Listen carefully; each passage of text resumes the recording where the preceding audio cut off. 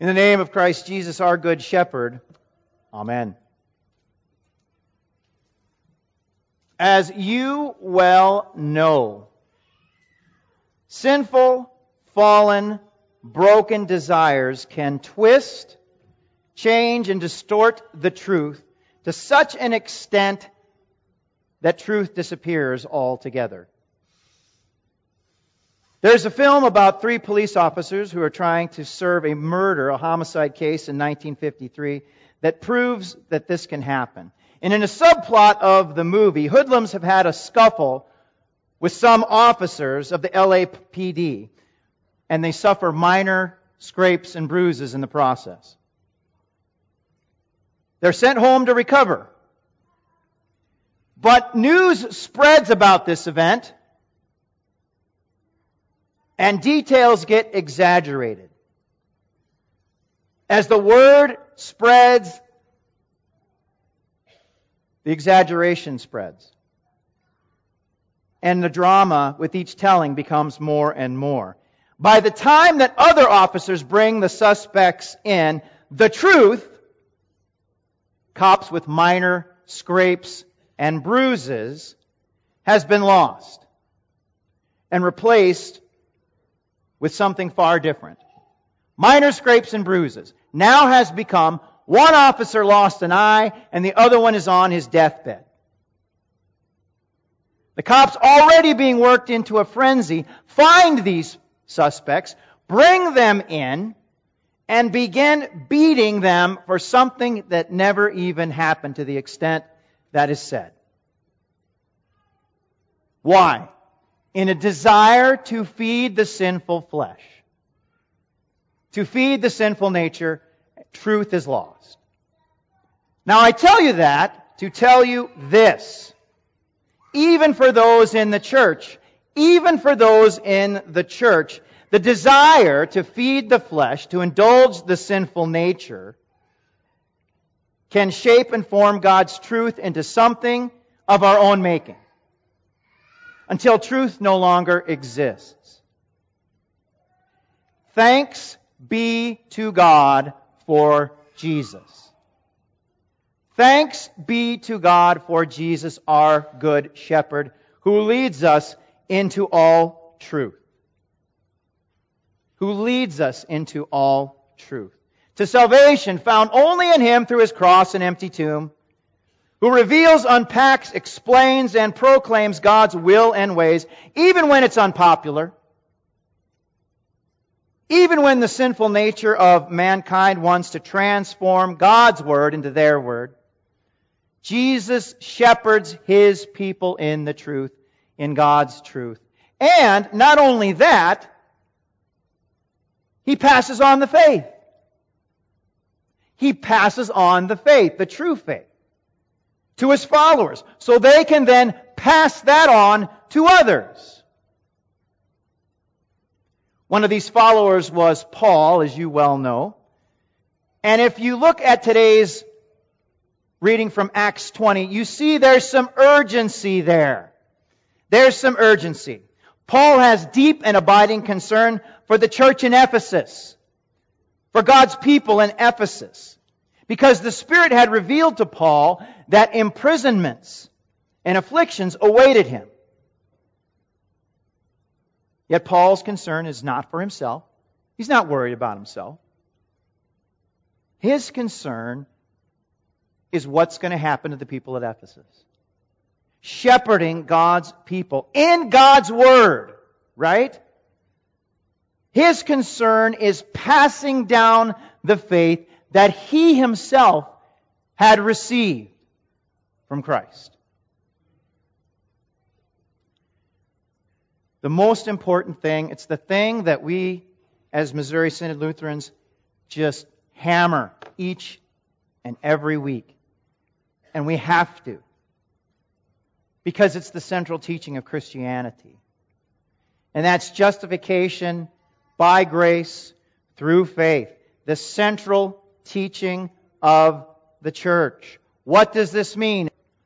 Justification means God has declared you to be righteous, to be perfect before Him.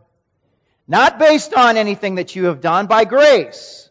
God's undeserved favor given through Christ. God's riches at Christ's expense. Grace. Through faith. Through the God-given ability, the Holy Spirit-given ability to trust God and His Word. His Word. And His Word in its entirety.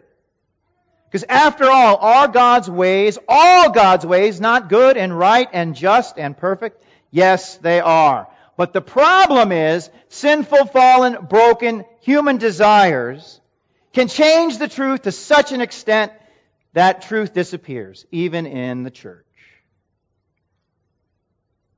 More and more and more, we are falling prey to a lie. That God's commands don't matter at all. And so you hear people saying like, yeah, I believe in Jesus, but I don't need to go to church and observe the Sabbath day. Okay? I don't have to obey godly authority. And not just obey, right? Not just honor godly authority, but love, cherish, serve, and obey those in authority. When's the last time you did that? Happy Mother's Day, right? Hopefully today you'll do it. That I don't need to help and support my neighbor in every physical need. Fifth commandment. A quick look on social media will show you just how far society has abandoned defending our neighbor and explaining everything in the kindest way. It's disappeared. It's gone. The commandments are treated as if they don't matter at all. They don't save us. We should know that, right? We don't rely on the commandments for salvation. But they are still God's will. God's will for our lives, for our good.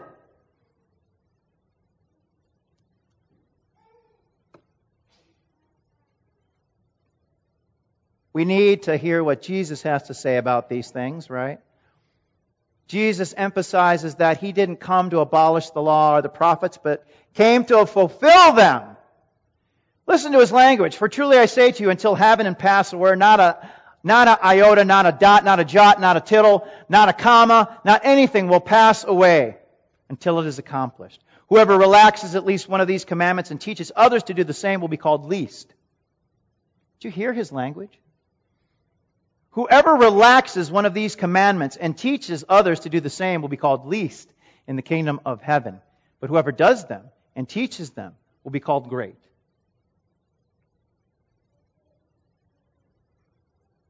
We also know that Jesus told His disciples, go therefore, make disciples. How? Baptizing them in the name of the Father, Son, and Holy Spirit for that Spirit-laden gift of faith, and teaching them to observe all that I have commanded you. And lo, I am with you always to the very end of the age. In other words, till my return. My physical return, right? Without remainder. Paul's approach in Acts 20 mirrors Christ's approach. When Paul realizes, hey, I'm probably not coming back to Ephesus, he hands over the congregation to elders, and it's different from the elders that we have now, to shepherds, pastors within the congregation who have been taught and prepared for the task. So listen to what Paul writes. For I did not shrink from declaring to you the whole counsel of God. Pay careful attention to yourselves and all the flock in which the Holy Spirit has made you overseers to care for the church of God, which is attained with His own blood, Christ's own blood. I know that after my departure, fierce wolves will come in among you, not sparing the flock, and from among your own selves will arise men speaking twisted things to draw away the disciples.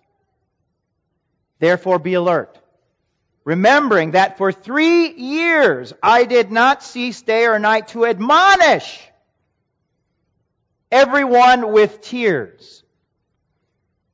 And now I commend you to God and to the word of His grace, which is able to build you up and to give you the inheritance among all those who are sanctified. There are several clues here that help us to see that Paul is talking about faith as believing all of God's Word, right? The central teaching, my salvation comes from Jesus, and Jesus alone. That's it. But God's entire will and ways are important. Paul mentions his position as shepherd, declaring the whole counsel of God to the congregation. Paul mentions admonishing members of the church with tears. Paul mentions sanctification, all right? You have to see sanctification in two different ways. Sanctification is the entire Christian life. That's the broad sense. Faith in Christ and all that the Holy Spirit gives to us and leads us to do. And it can also be seen in the narrow sense. Living according to God's will and ways, right? Sanctification. Holy living.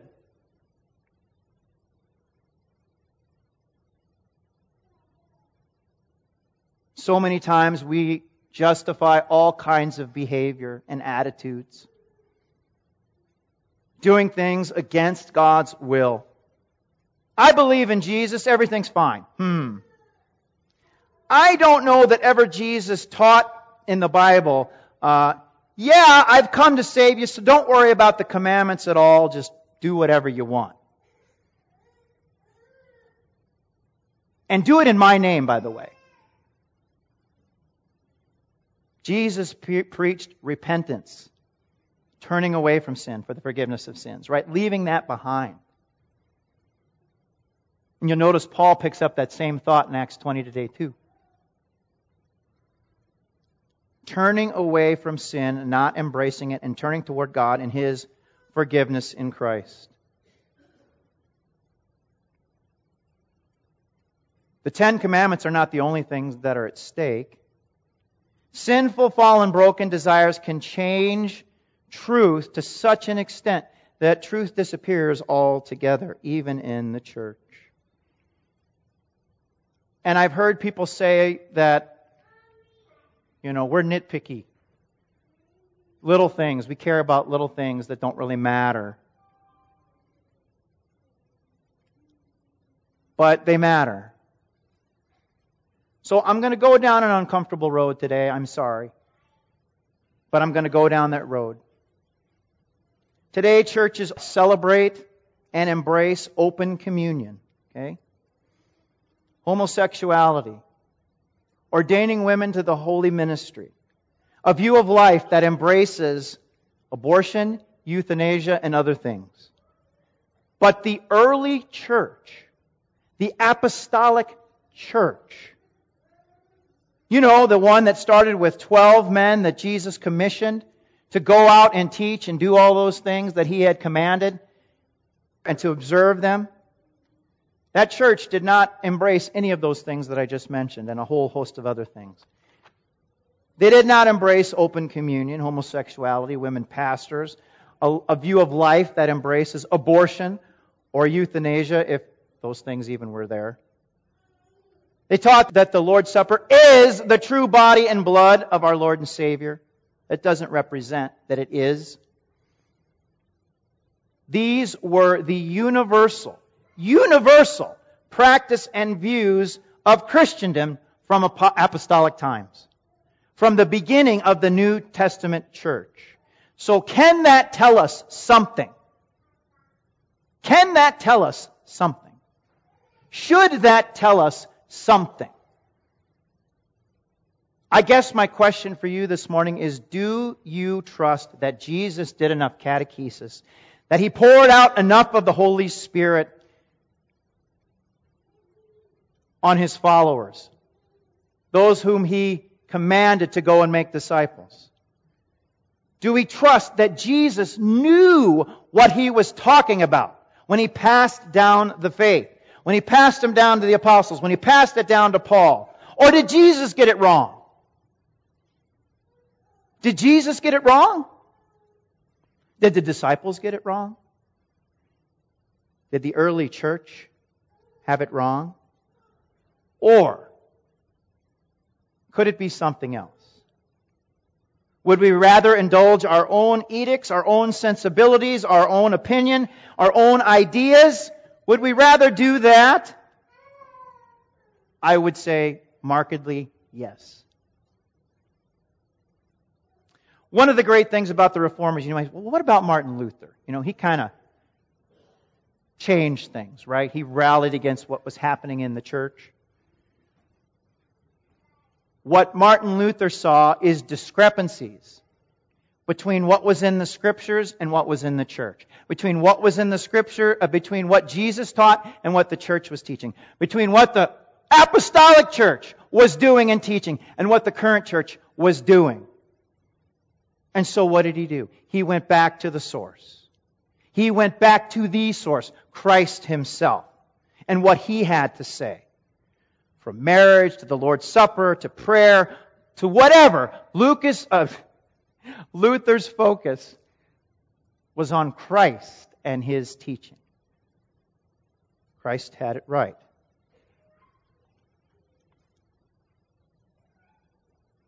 I know I don't say it enough. I probably never say it ever. But I love you. Believe it or not. I do. I truly do love you, and I have concern for you. And more importantly, I want you to know God loves you. But here's the thing. The way that we see love today has changed. The most loving thing someone can do is give you the truth, God's truth. That's how Jesus loves us. He gives us God's Word perfectly. He fulfills God's Word perfectly. He shepherds us, leads us. This way, not this way. This way, not this way. This way. He is God's Word in the flesh. He shepherds us to walk in His Word. And He teaches and passes that Word down. Down to the apostles, down to the early church, down through the ages. When things begin to depart from it, beware. My prayer is this. Instead of praying, my will be done, we do well how to pray how Jesus taught us to pray. Thy will be done. We do well to pray for shepherds who love us, who refuse to shrink from the truth that Christ Himself passed down. We do well to insist that God conform us to His Word, not that we conform God to our Word. As we pass down the faith, brothers and sisters in Christ, for you mothers out there, as we pass down the faith, we do well not to encourage our kids, just form your own opinions. Decide for yourself. Please don't do that. Point your children to Jesus and His Word. He was not only a good teacher, He was God in the flesh. The Word of God in the flesh. Jesus had it right. Amen. May the God of peace, who brought again that from the dead, our Lord Jesus, that great shepherd of the sheep, by the blood of the eternal covenant, equip you with everything good that you may do His will, working in you that which is pleasing in His sight. Through Jesus Christ, to whom be glory forever and ever. Amen.